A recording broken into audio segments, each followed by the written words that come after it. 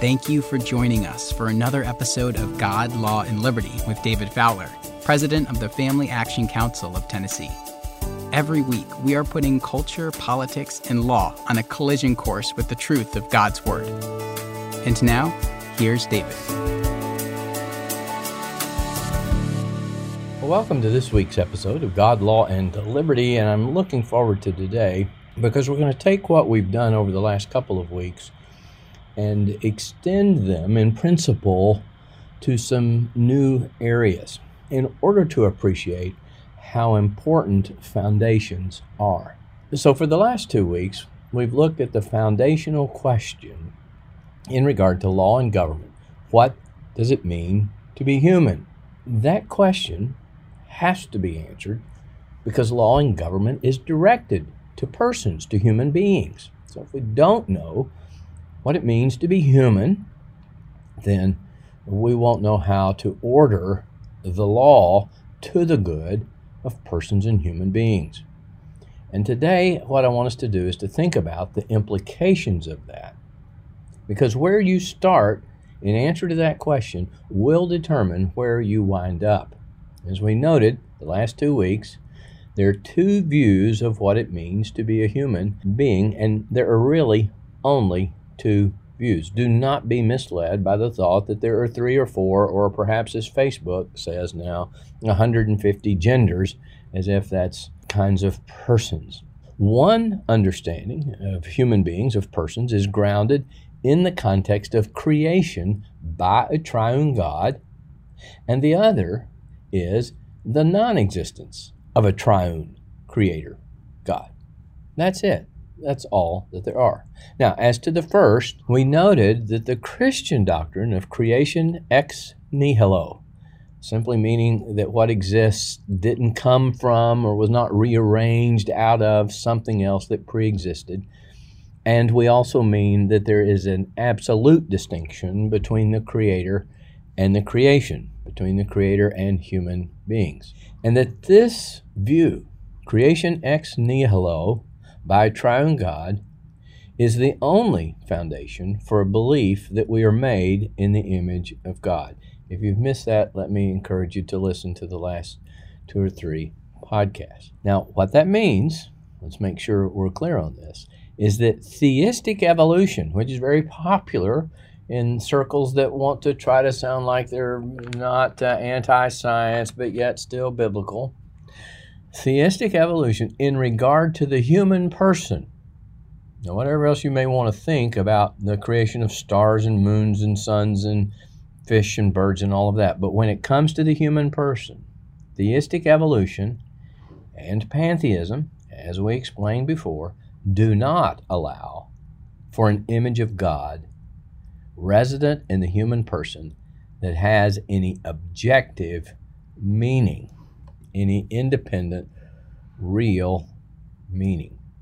Now, as to the second view, there is what the United States Supreme Court has said, which is now the view of the human person that directs law in our country. It is the philosophy of law that governs our country today, and that is the human person is autonomous from any God, assuming that there is one, and each of us defines our identity, and the liberty protected by the Constitution gives us the right to define and express that identity. That's the view of the human person, as I said last week, was set forth in the very first sentence of Obergefell versus Hodges, the 2015 decision by the United States Supreme Court dealing with marriage licenses. And it flows from the liberty right expressed in Planned Parenthood versus Casey, which was the court's 1992 abortion decision affirming Roe versus Wade. And in that case, the court said, at the heart of liberty is the right to define one's own concept of existence, of meaning, of the universe, and of the mystery of human life. Okay, so there is no givenness, nothing fixed about anything to do with universe, human life, or meaning. It is made up by us, and we have to create our own meaning, which requires me to be able to create my own identity. And you'll remember last week we talked about legislation in the General Assembly dealing with pronouns and teachers and the claimed right of every student, remember, to have their own preferred pronouns, even if they did not correspond to any biological realities. Now, with that as an introduction, I want us to listen to this clip from Jeff Schaefer, who's been a guest on this podcast in the past. He's now the director of the Hale Institute at New St. Andrews College. And let me give you just a little bit of the context for this clip. Jeff was speaking last summer at our Restoring the Vision conference with Dr. George Grant, and he was addressing in particular the worldview and the rationale employed by the United States Supreme Court in Obergefell versus Hodges and its implications. As I said at the top of the show, today we want to look at the implications of how we understand what it means to be human, because it will have effects down the road. It will inevitably produce certain outcomes. Just the same as if you want to go to New York City from Nashville and you set off, just 3 degrees off, you're going to wind up, in some other place than New York City. So with that, let's listen to what Jeff had to say. If male and female are not real and objective states of being with personal and public significance, if bodies are not revelatory of our identity and meaning, the family as it has been known historically is a goner as a public category in the law. And in that legal climate, the continuation of something like the outlines of the family can only be tentative and precarious. And it's redefined merely as a contractual and pragmatic device, one that only exists at the dispensation of and on the terms of our civil overseers that permit it to do so, who are at that point the family's lord and maker, and as a result of that status are in a position of interfering with or doing away with any or all of its relations as it pleases. Now, I want to note a couple of things here about what Jeff said, because what he said in that just 1-minute clip is worthy of full understanding. First of all, he mentions that if bodies are not revelatory. In other words, if our bodies do not in themselves communicate anything that's true about the nature of who we are, the essence of what it means to be human, if they're irrelevant to our understanding of what it means to be human. That's what he's talking about. If bodies aren't revelatory, if they don't communicate something. And as we've talked in the past, God created to reveal His glory. And if there is any aspect of creation to which we could point, to which we can run and say, see, right here, the glory of God is not revealed, it is not evident, it is not plain, as Paul says in Romans chapter 1, then I cannot be guilty before God of falling short of the glory of God, Romans 3:23. I'm off the hook. God didn't provide a sufficient witness, a complete witness. There's a place where I can run and hide. Okay, now, that's what he means by bodies are revelatory. And the Supreme Court was saying, no, they don't reveal anything that's true about us. Then he also mentioned public meaning.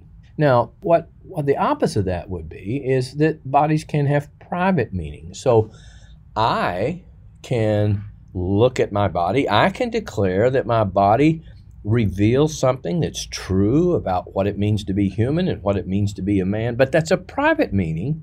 And it can't be a public meaning. It can't be a meaning that the public would be expected to grasp, hold on to, and develop civil law in connection with. It hasn't any public given meaning. And then, of course, he said, if these things are true, then the family, the contours of the family, the understanding of the family, as we have historically known it, as the people who listen to this podcast probably understand it to be. He says it is a goner. It's gone. It's over. And why is that? Well, again, if there is no objective, or perhaps we would more appropriately say ontological meaning connected to our bodies, then there can't be any such thing with respect to marriage. And that's what the Supreme Court said. Our bodies are not revelatory of anything. They're not really saying anything true about the nature of who we are that might therefore limit or define or inherit this institution we've called marriage. It's now a matter of convention. It's a matter of what best serves society, as we now conceive society composed of these autonomous nomads who each get to express and define their identity. Well, if I can do that with respect to my body, I ought to be able to do it with respect to marriage. And therefore, if those things are also true, that has to be true about the family.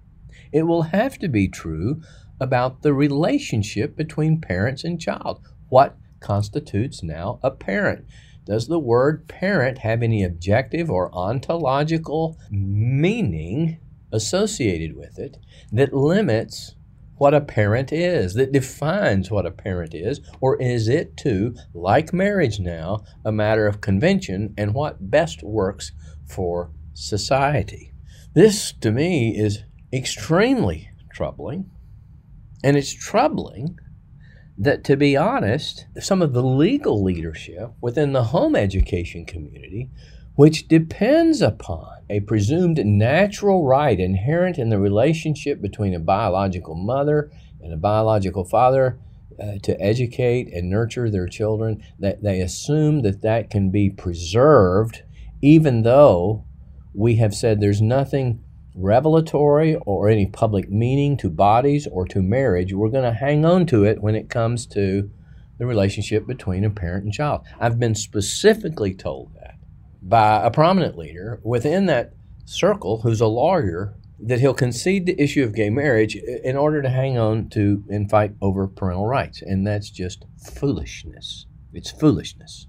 So if you know a homeschool family, or you care about a homeschool family, or you are a homeschool family, you need to listen particularly to the next few minutes. But even if you are not, you need to appreciate what's about to be said with respect to the family, because it will affect your family whether you home educate or not. Or it'll affect your children's ability to raise and nurture their children, your grandchildren, according to your value system. So you need to listen. As I said in my new book, The Naked Court, what's been going on in the collegiate swimming pools at Yale and Penn with these transgender athletes has been going on in the Supreme Court for a long time. And I'm going to start us back in 1925 with a seminal case about parental rights, quote unquote, from 1925 that home education families in particular look to as the lodestar, the guiding star, the foundation, the precedent by which they will continue to have a fundamental right to the education and nurture of their children, and they are wrong. I hope you're listening. If you're a home education family or you know one, they are wrong for relying on that opinion. Now, I'm going to explain to you why that is the case.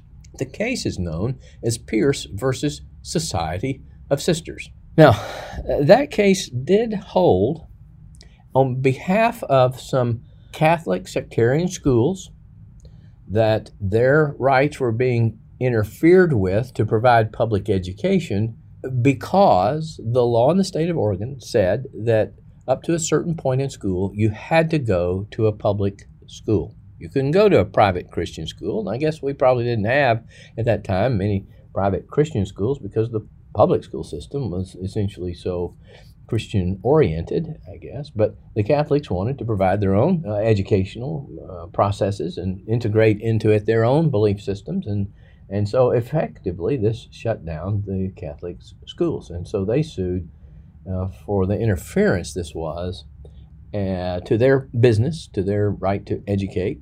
And the Supreme Court said, well, effectively, too, it impinges on the rights of the parents. So the home education community and the broader familial community, all of us who who want to have a right to nurture and discipline our children according to what we believe, we would look to Pierce versus Society of Sisters. But you have to appreciate that although the nuns and the schools and the Catholic institutions all argued for these rights of parents grounded in a natural law, in an organic truth, an ontological truth about the nature of the family, and so that there was truly a jurisdiction there that the government shouldn't interfere, that was not the basis of the court's opinion.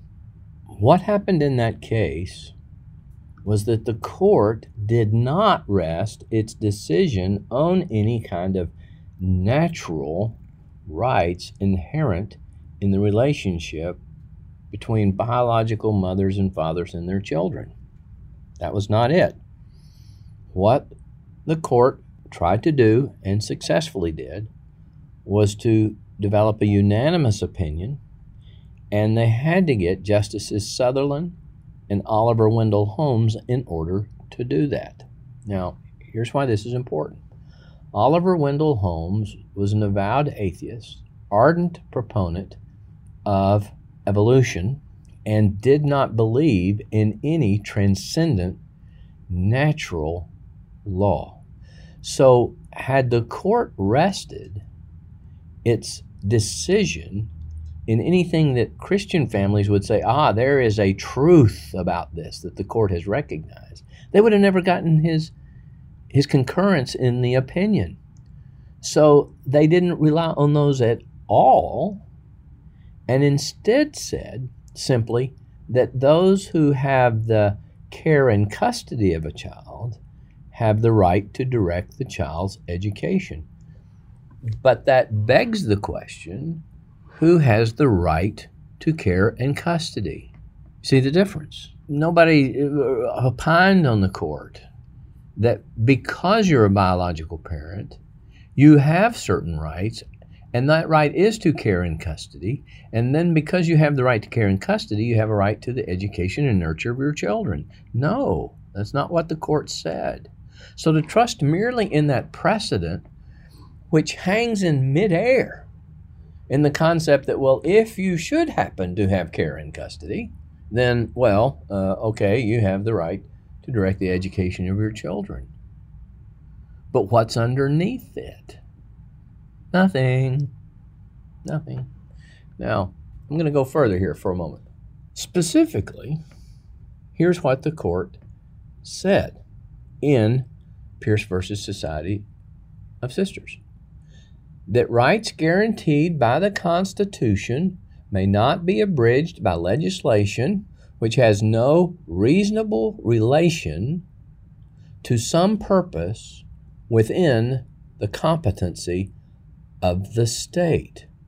And that's an important statement. Hear what they're saying, is that your rights can't be abridged if there's not some legitimate purpose of the state within the competency of the state and the relationship between this interest of the state and the competency of the state and the legislation. So if the legislature passed legislation that said every parent needed to make sure their child used Crest toothpaste at night when they brushed their teeth, they'd say, well, there's no reasonable relationship between Crest toothpaste and the dental hygiene health of the child, which might be within the competency of the state. Well, that's unreasonable. See, that's arbitrary. But now maybe if the state had simply said parents have to ensure that their child's teeth are brushed every night before they go to bed, well, now maybe that's a different story, you see, because you might say that the health of children in the state is within the competency of the state, and thus they can prescribe a requirement that the child's teeth be brushed. And the court followed up with the next sentence. Now listen to this. The child is not the mere creature of the state. Those who nurture him and direct his destiny have the right, coupled with the high duty, to recognize and prepare him for additional obligations. Now that sounds good until you stop and realize that if you're not a mere creature of the state, then that means to some extent you are a creature of the state, or your child is, and your child's well-being is within the competency of the state. And so the state can determine what is in the best interest of the child, which is what it's been doing for any number of decades now, particularly in connection with divorce cases and in cases where they think there's dependency and neglect on the part of the parents. What's just in the best interest of the child, regardless of, and notwithstanding perhaps, the relationship between the parent and the child. The child becomes paramount, and the state's interest in the child becomes paramount. Now, you might say, well, it would be unreasonable to interfere with a biological mother and father's education and nurturing of their children. But, now let's go forward a little bit. So let's come to this case, United States versus Windsor. In that case, the United States Supreme Court, 2013 decision, said that Congress could not define marriage for the purposes of federal law that refers to marriage. So in other words, the federal tax law says that a married couple can get a certain kind of tax deduction. And Congress said, well, this is what we mean by a married couple. It's a man and a woman. The Supreme Court said you can't do that.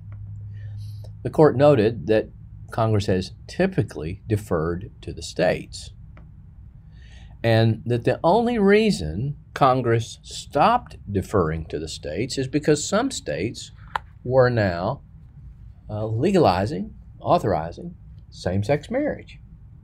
And so the court said this: the Constitution's guarantee of equality must at the very least mean that a bare congressional desire to harm a politically unpopular group cannot justify disparate treatment of that group.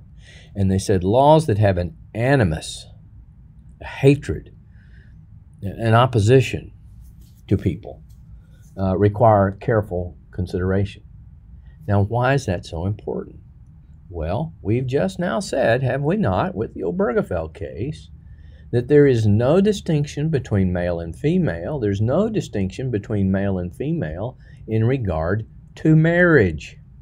So now the question becomes, when you begin to deal with parental rights, how are you going to treat the relationship between two women who have to bring in a third party to create a child, with whom one of the parties to the marriage will never have a biological relationship, and continue to maintain any kind of lawful, legitimate distinction to a male-female couple that together, by themselves, with no introduction of third parties, bring a child into existence?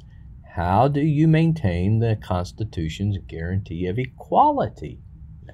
Now, what will this mean in the future? I do not know.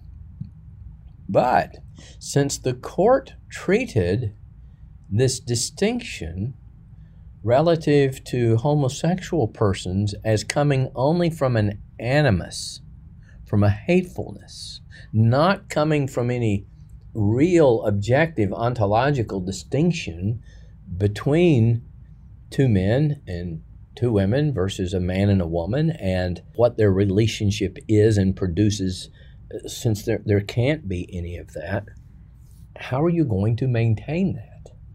Every right then of parentage will become, as with marriage, a creation of the state.